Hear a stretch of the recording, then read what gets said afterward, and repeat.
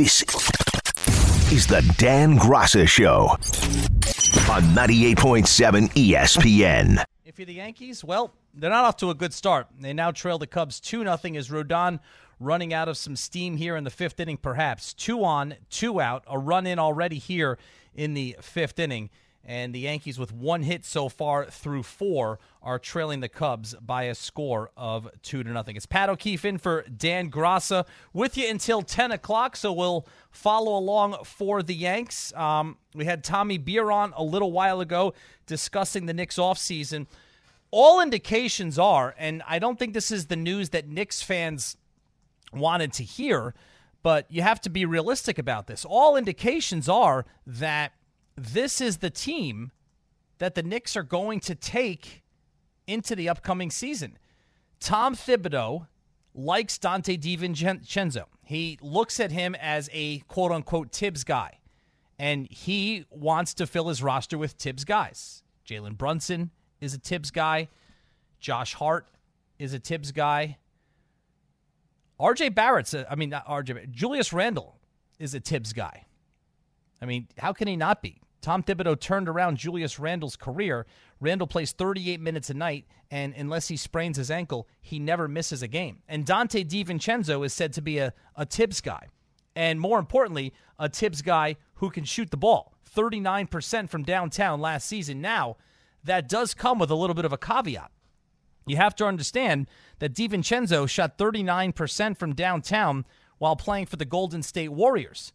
The Golden State Warriors of Stephen Curry and Klay Thompson and Draymond Green initiating the offense. A lot of those shots were wide open because if DiVincenzo's on the floor with Curry and Thompson, the defense ain't focusing on him. So you have to take that into consideration. Now, Brian Windhorst from ESPN, NBA Insider, earlier tonight, was on the Michael Kay Show, Kay Solo, earlier today.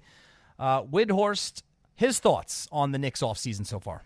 I was a little surprised by the Obi Toppin trade. Obviously, it got out there that he and Tom Thibodeau had that exchange, whatever it was, in the postseason. I don't know if it was non-recoverable because that guy was in your rotation. And I'm just going to be honest with you. I don't care if you give me 2 second-round picks or 4 second-round picks. The chances of getting a rotation player with a second-round pick is not great. They traded a rotation player for picks. I do think the DiVincenzo signing is very good value. Getting that type of player for that type of contract is good value. And I also know that they've been wanting to hold on to Evan Fournier because they're waiting to make a big trade. And I don't know if that big trade's going to happen. I don't think they do either. I'm not saying that they have it, that they know exactly what it's going to be, but I think that they want to leave their options open.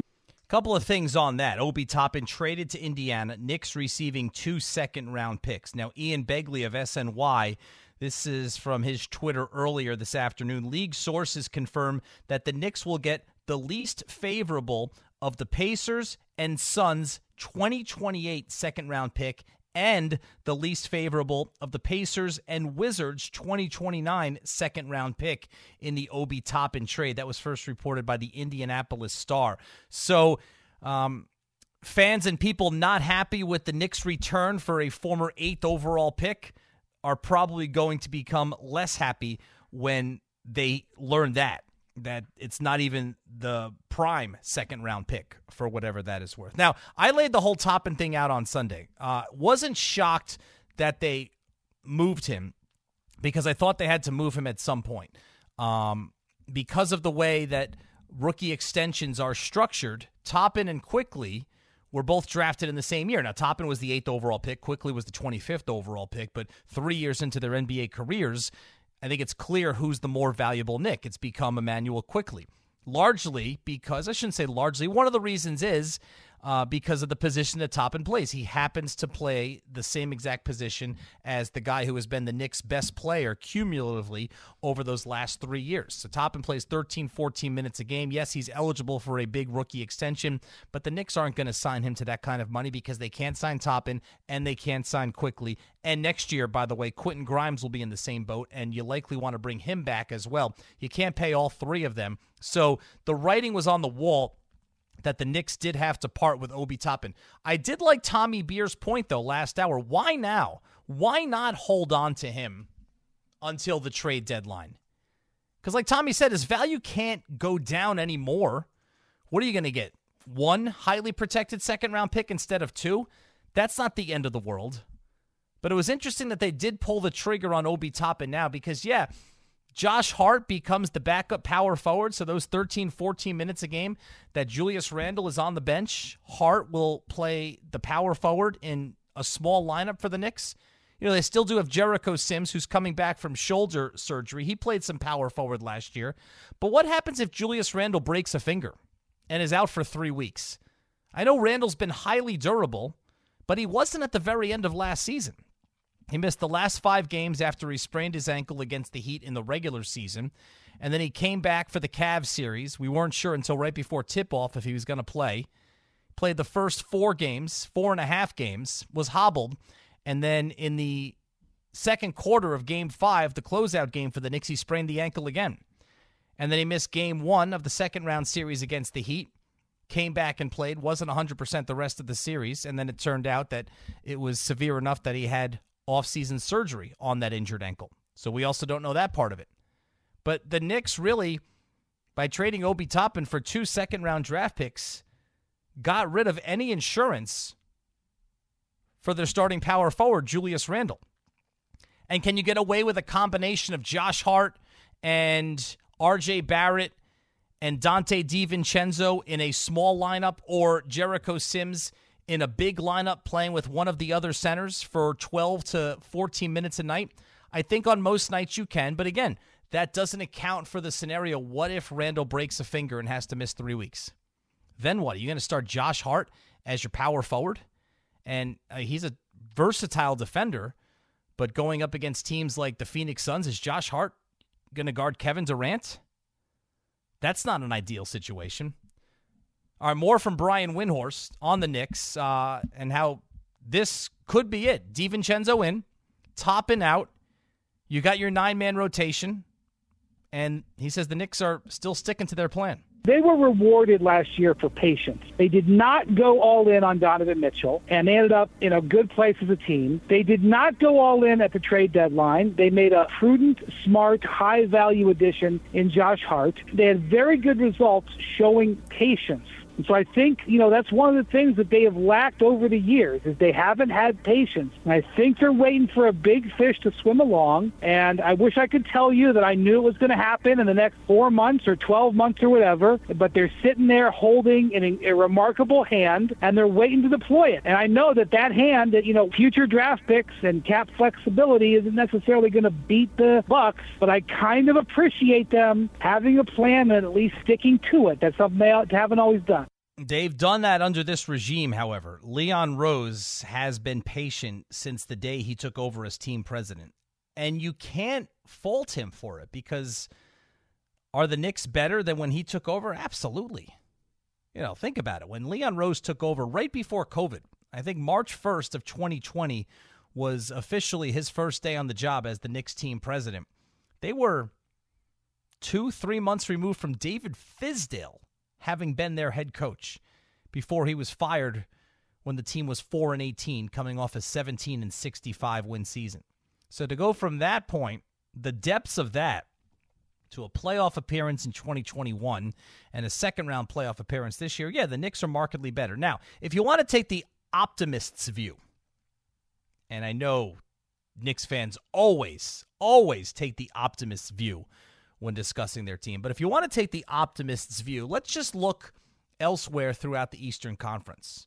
And which team or teams, if any, have gotten markedly better? Now, last year, the Knicks were 5th place in the regular season. They upset the 4th-seeded Cavs in the first round of the playoffs and made it to round 2. So Milwaukee finished first last year. They lost in the first round to Miami. The biggest factor there was Giannis Antetokounmpo injuring his back in the first half of Game 1 and essentially missing the first 2.5 games. And I know the one game in that series Milwaukee won was one that Giannis didn't play, but by the time he came back, Jimmy Butler spent 2 games completely unconscious, and the combination of Giannis missing half the series and Butler having an out-of-body experience in his game 4 and 5 performances knocked the Bucks out. The Bucks are essentially running it back this year. They still have Giannis, and that's always a good place to start. They brought back an aging Chris Middleton, and they brought back an aging Brook Lopez, and they still have Drew Holiday. That has been the core of their team since they won the NBA championship in 2021. The problem with that plan is this. Lopez is not getting any younger. He was in the 2008 draft. And if you look at why Milwaukee, who I think at parts of each of the last 2 seasons was the best team in the NBA, why didn't they win the title either of the last 2 seasons? Well, 2 years ago, Chris Middleton got hurt in the playoffs, and they weren't able to get past Boston in the second round. And then this year, Giannis got hurt, and they weren't able to get past Miami in the first round. They're trying to run it back, but they're trying to run it back with a team that is older, with Lopez and Middleton, and Holiday has a lot of mileage on him as well. And Giannis wasn't the healthiest guy during the regular season last year. So they're putting a lot of eggs. Like, if Milwaukee is healthy and stays healthy, yes, I do think they can be an NBA championship team again. But this is now 2 years in a row that their season has been derailed by an injury. And how do we know that that's not going to happen a third time? So that's Milwaukee. I think Boston, while still very good and talented, I think they've lost a lot of their edge. They traded away Marcus Smart, and they traded him away for a losing ball player in Kristaps Porzingis. Kristaps Porzingis is not a good clubhouse guy. He has never contributed to meaningful winning in the NBA. And last year, he had his best season. Why? Because he was up for a contract extension. Kristaps Porzingis is the definition of a good stats, bad team guy. Now, he's not on a bad team. He's on a team with a lot of recent history of winning in the Boston Celtics, with 2 All-NBA players leading the way, with Jaylen Brown and Jason Tatum. But Marcus Smart is gone, and he was in many ways the heart and soul of that team. And Grant Williams, they elected not to match his restricted free agent offer. Grant Williams is in Dallas now, and he was a tough, bruising type of player off the bench. So basically, you took all the toughness away from the Celtics, and you replaced them with one of the softest and mentally weakest players in the NBA in Kristaps Porzingis. So the Celtics did not get markedly better. Philadelphia is still in flux. They have the reigning MVP in Joel Embiid, who always seems to break down during the playoffs, so you can almost set a clock to that. And then James Harden, we don't know his situation. Cleveland improved around the margins, but the Knicks handled them last year. And then the one wild card in all of this is Miami. They finished in 8th place last year, or they finished in as the 8th seed last year after they lost the first play-in game to the Atlanta Hawks. And then we know what they did during the playoffs, even without Tyler Hero. And Miami, you could say what you want about how it could get ugly with Damian Lillard and Portland and his desire to go to Miami. The Heat are still the odds-on favorite to acquire Damian Lillard. And the Heat always seem to find a way to get what they want. Ever since Pat Riley went there, they always seem to find a way to get where they want. So if you put Lillard on the Heat, and that's far from a done deal right now, they're really the only team that got markedly better. So if you're the Knicks and you run it back with essentially the same cast of characters, replacing Toppin with DiVincenzo in your rotation, if you're the Knicks, is the hope, I guess the hope is one of two things. Number one, as Windhorst said, the next big disgruntled superstar wants out of his current situation and wants to go to New York. In that case, the Knicks would have the assets to trade for that player. They do. The Knicks have the assets to trade for Lillard. They had the assets to trade for Donovan Mitchell last year. They chose not to. They have the assets to trade for James Harden. As we mentioned, Leon Rose has been very patient. The Knicks have not felt yet that it was the right time to cash in on one of these players. But what if that player becomes a Joel Embiid?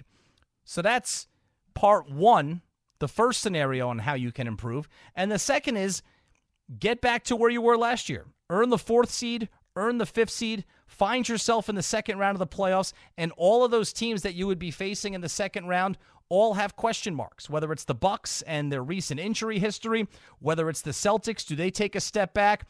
Whether it's the 76ers, do they take a step back? And whether it's Miami, do they even get Damian Lillard? And if you find yourself in a favorable matchup, look, let's be honest, the Knicks should have been in the conference finals this year. I know everybody was doing cartwheels over their second-round playoff appearance, their first time winning a playoff series in 10 years, but they should have beaten the Heat. They handled the Heat during the regular season.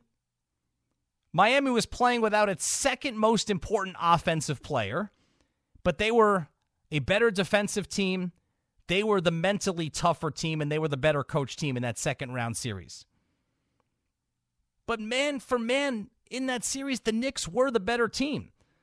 So again, if you're taking the optimists' approach, you look at this and say, well, the Knicks did improve, not markedly, but DiVincenzo replacing Toppin is an improvement for what Tom Thibodeau wants to do. So they're a little bit closer, and they were pretty close last year. The optimists' view, Knicks fans love the optimists' view. You're listening to the best of ESPN New York tonight. Yanks trailing 2-0. There's a runner on third base with one out. Yankees would be best advised, and Ian Hamilton is pitching, to hold it right here the way their offense is going tonight against Jameson Taillon, because they have generated nothing so far, and they already trail 2-0. 1-800-919-3776 is the number. Pat O'Keefe in for Dan Graca tonight, here till 10 o'clock. Let's go to John in Poughkeepsie. Hey, John, how you doing? Hey, Pat, how are you? I'm good, thanks. How's it going? Good. My question is, why don't they give Esteban Florial a chance?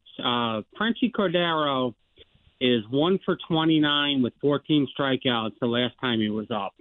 So I don't understand why he I know he's not on the 40-man roster, but why don't they give him a chance? His numbers this year in Scranton are excellent. He's got a 992 OPS. This is Florial.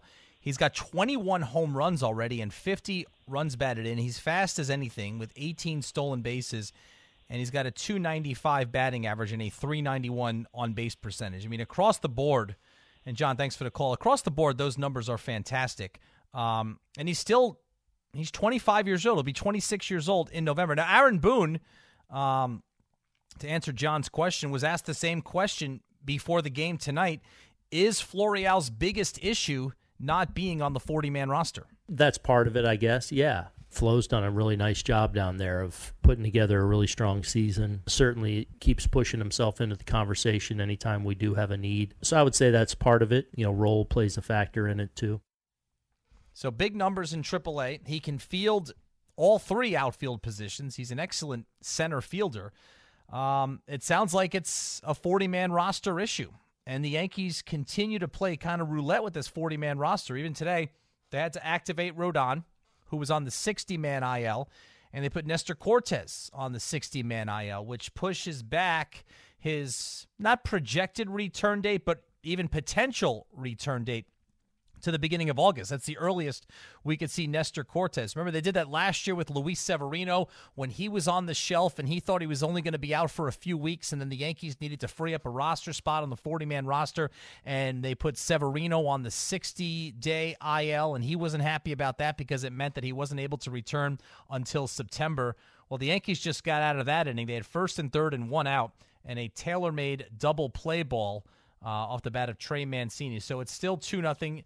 Middle of the sixth inning. Good first start for Carlos Rodon. Very good sign for him and for the Yankees in his 2023 season debut coming off the injured list. Speaking of the Yankees, I touched on this earlier, but we are officially in code red territory for Luis Severino. Now, what's Severino going to be? I mean, a bad start here, okay, it happens. Two bad starts in a row, it happens. And this started at the very beginning of June. Came off the injured list in late May. His first two starts were excellent. Had a 1.59 ERA through his first two starts. And then it all started to come undone in Los Angeles against the Dodgers when he gave up hard hit after hard hit after hard hit. And then he was hit hard again. And like I said, one bad start, okay, even two bad starts. But now we're talking about in the span of 7 starts for Severino, 6 of them have been bad. And I would say at least 4 or 5 of them have been absolutely gruesome. like the one yesterday, where he's at the point now where he doesn't give his team a chance to win, and everything he throws is hittable. He's not putting batters away. He's not getting ahead of hitters. He's putting the ball in the zone. They're making excellent contact. They're hitting the ball hard, and they're circling the bases on him. And this is becoming an every 5-day occurrence when Luis Severino is on the mound. He spoke after last night's game about his slider and how that's feeling. I mean, I don't feel good about any of my pitches right now, really, And actually in the bullpen, I got a good feeling about my secondary pitches, but any of my pitches are working right now. And now it's entering the point where it's a combination of poor performance, and you've got to wonder what his confidence is like right now. After these 6 terrible starts in his last 7 appearances. And this can tend to have the snowball effect also.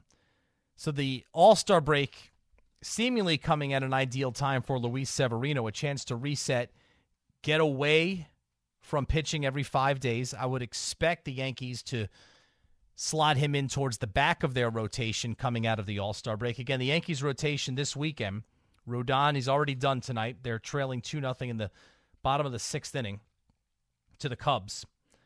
Tomorrow it's Garrett Cole against Drew Smyly, and then on Sunday afternoon, Domingo Germán against Kyle Hendricks. Yankees rotation is in a pretty good place right now, and it's an even better place with what Rodon did tonight at Yankee Stadium. Let me take a look at his final numbers from this game. Yeah, he left with the team trailing 2-0, but he goes 5 1/3 innings, 4 hits, 2 runs, 2 earned, couple of strikeouts, 69 pitches, and 45 of them for strikes. I think that's something that's going to make Aaron Boone and Brian Cashman extremely happy for his season debut on the mound. But just when he comes back, and this was kind of the story of the Yankee season too, every time they plug a hole of a leak, another leak pops up somewhere else on this Yankee ship. And they have been waiting for Rodon to come back and solidify this rotation and maybe even give them a little bit of a buffer, because Schmidt has started to pitch well and Germán has pitched well. Cole's been excellent, and now you have Rodon added to all of that. So now you can wait on Nestor if Severino was doing his job. But Severino is not even close to doing his job. So where do they stand with that? Yeah, when Cortez comes back and Severino continues along this path, you expect him to be replaced in the rotation by Nestor Cortez. Severino. Like, where does that leave him? Do you remember the offseason right before 2019 when the Yankees made those 2 really shrewd, financially responsible, long-term commitments to Luis Severino and to Aaron Hicks, both for 7 years and around $70 million? 2 players who it was felt that if they got to actual free agency could command a lot more on the open market. Neither of those contracts, obviously the Hicks contract, they still owe him $35 million, and the Yankees certainly did not get a return on that investment, and they haven't gotten much of a return on the investment yet for Luis Severino either. And here they are in the bottom of the 6th inning, and we're talking a lot about the pitching and Severino's troubles and Rodon's return, and it's a team that just can't hit. They're 1 for 18 tonight. They're 1 for 18 against Jamison Tyone, who even after throwing 5 2/3 shutout innings tonight, 1 hit ball through 5 2/3 shutout innings in his return to the Bronx, even after that, Tyone's ERA is all the way down to a 6.36 as Torres flies out weakly to right field to end the 6th inning, and the Yankees trailing 2-0. 1 for 19 are the Yankees against Jamison Tyone in a game where they get a huge lift by having their number 2 starter return and make his season debut, and he pitches very well, and he gets to experience what pretty much the rest of the Yankee staff has experienced for the last 2 months, this anemic offense that can't seem to generate any runs. You're listening to the best of ESPN New York tonight.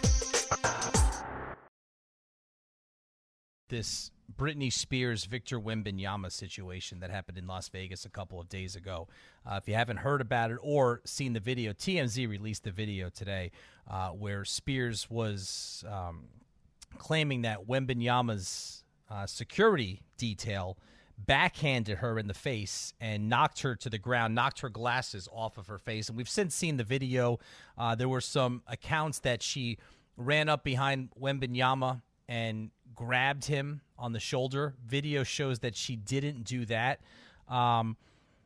It's just a weird situation all around. Number one, it's her reaction to Wembanyama is odd. If you haven't seen it, she's basically running through the lobby of this upscale restaurant casino in Las Vegas, trying to get his attention. Apparently, she's a big fan. She got close enough to tap him on the shoulder and wanted to take a picture with him or introduce herself to him or something like that. Let me just say this. And look, I'm no Britney Spears fan, but she's, been in our lives, people who are my age, she's about my age, for like 20 years. Britney Spears, on her worst day of her career, is more famous than Victor Wembanyama. And I know this is like a sports show, and, I try to keep it in the sports lane, but I'm also aware of things in the world. I mean, on what planet? I understand this he's supposed to be the next big thing, the best prospect since LeBron James, 19-year-old phenom, 7'5", 8-foot wingspan. He hasn't even played his first summer league game yet. In what world is Victor Wembanyama somebody like Britney Spears, with her level of fame, should be running up to try to take a picture with in a casino? I mean, she's Britney Spears. Can she not figure out a way to get word to Wembanyama that she's a big fan, that she'd like to take a picture, that she'd like to meet him? I mean, she was running up to him in this lobby like she was any other fan, like total fangirl on this 19-year-old kid. It was odd. Now, the other part of this, it's now since been reported that she actually hit herself in the face. Now, I looked at this video a lot, and again, TMZ has released it. Perhaps, if you watch the video, perhaps her hand, is the hand that makes contact with her face. It's not 100% clear whether her hand contacts her face or the security guard's hand contacts her face. But the one thing that I feel watching this over and over again is pretty indisputable is that even if it was her hand that smacked her in the face, it was caused by the security guard's hand hitting her hand into her face. Was this whole thing fabricated? Look, Britney Spears has had her own issues, okay? I got to be careful not to defend her too much because I don't know what her motivation is here. But I do know that she ran up, tapped Wembanyama on the shoulder, and the security guard didn't even turn around. He just instinctively flipped his hand back in the direction of her face, and ultimately somebody's hand made contact with her face. That, to me, that's reckless. If you're a security guard, you can't let that happen. What if that was like a 65-year-old woman, a 70-year-old woman, or a 70-year-old man that wanted to get this guy's attention? You don't know that whether it's a 40-year-old pop star, a 70-year-old woman, a 70-year-old man, you don't know who that is. You can't just recklessly and lazily, I don't know if that's a word, just flick your hand back and knock away a prospective fan. I mean, you've got to have your head on a swivel. You're there for a reason. And the San Antonio Spurs, by the way, never had, and I know we're in a different world now, but they never had security detail for Tim Duncan, and they never had security detail for David Robinson. Wembanyama gets it, okay, fine. But you've got to do better than that. It can't result in somebody getting smacked in the face, even if it's her own hand smacking her in the face because your hand pushed it into her face. Whether or not she's an international pop star. That just can't happen. Now, because the latest reports are saying that the contact was actually her hand against her face. No charges are being filed against anybody here. But I have a problem with how the security guard in this situation handled the situation. Not even looking to see the direction where he was flicking his hand. Now, again, the one thing that gives me pause here is that it's Britney Spears. And I have no idea what her motivation is. All right, so that's number one. Welcome to the NBA. Welcome to this country, Victor Wembanyama. By the way, he'll be on the court in about 15 minutes in his Summer League debut in Vegas. It's the Spurs against the Hornets. It's on ESPN. It's Wembanyama against Brandon Miller, who was the number 2 pick in the draft this year out of Alabama. Number 2, the NBA this week has announced some details of this midseason tournament. This has been talked about, and this has been a pet project of Adam Silver's for years. It's modeled after the European soccer leagues, where you compete throughout the year for the overall championship, but they have different in-season tournaments. They have different in-season cups. They even have that in MLS. They have I think it's called the U.S. Cup, where teams from the MLS will compete with teams from the lower levels of professional soccer, ultimately deciding on a champion of that particular cup. And that's what Adam Silver has wanted, just to drum up. The goal here is to drum up more interest in the regular season before Christmas. You know, a lot of people, a lot of casual NBA fans really feel that the league begins with the Christmas Day slate. You know, before then, it's all about football. It's all about college football. The NBA season is always opening up right around the time of the World Series. And from the middle of October, when the season begins, all the way through Christmas, not a lot of attention. Well, this in-season tournament, here's some details about it, all right? It's happening, by the way. That's the most important thing to note. The in-season tournament is official. It's absolutely happening this year. And tomorrow night at 7:30 on ESPN, there will be a 30-minute special detailing how it's going to work. Here's what we know, all right? All teams will participate in the group stage. There will be 6 groups, 3 groups per conference. So essentially, there's 6 divisions now in the NBA. There's going to be 6 groups. It's not going to be the same teams in each group that are in the same division. That will be mixed up, according to this story on ESPN.com. The groups will be chosen by a random draw based on teams' winning percentage the previous season. But it sounds like your group is going to be within your own conference. So each team will be in a group of 5 teams. Each team will play 4 games in its group, okay? So when the group stage is complete, like we do in the World Cup and international soccer tournaments, the 6 group winners will advance to the knockout stage, and then the 2 wild cards, which will be the 2 teams that finished with the best winning percentage but not in first place in their groups, they will advance. Those 8 teams will then play in a single elimination tournament through the final. And the semifinals and the finals will be on December 7th, semifinals, and December 9th, championship of this tournament, and those will be played in Las Vegas. So what do we think about this? Is this something that's going to excite fans? What's the point of this? I need to know more details about how exactly it's going to work. Mark Tatum, who's the deputy commissioner for the NBA, also a Brooklyn native, was on ESPN radio and spoke about the value of this midseason tournament. I would tell you that the goal is to create a new championship tradition, much like we see in international soccer, international basketball. And this new tradition and this new opportunity to win a championship in the middle of the season has become, we've seen internationally, meaningful to teams, the players, and the fans. And now with 25% of our players born outside the United States, one of the things that we have realized is that those international players are accustomed to playing in these cup-like tournaments and these in-season tournaments. And the fans have really taken to it. And so we're, in essence, taking regular season games and giving them even more significance by having them count towards this in-season tournament. So will it work? And who is this really geared for? You're listening to the best of ESPN New York tonight. Talking about this midseason tournament that the NBA has introduced for this coming season. Now, here's a couple important distinctions to remember. So, Again, there'll be 6 groups, 5 NBA teams in a group. Okay? Each team will play 4 different games. They'll play a game against each of the other 4 teams in their group. Those games will count as regular season games. So they will still be included in the team's 82-game regular season record.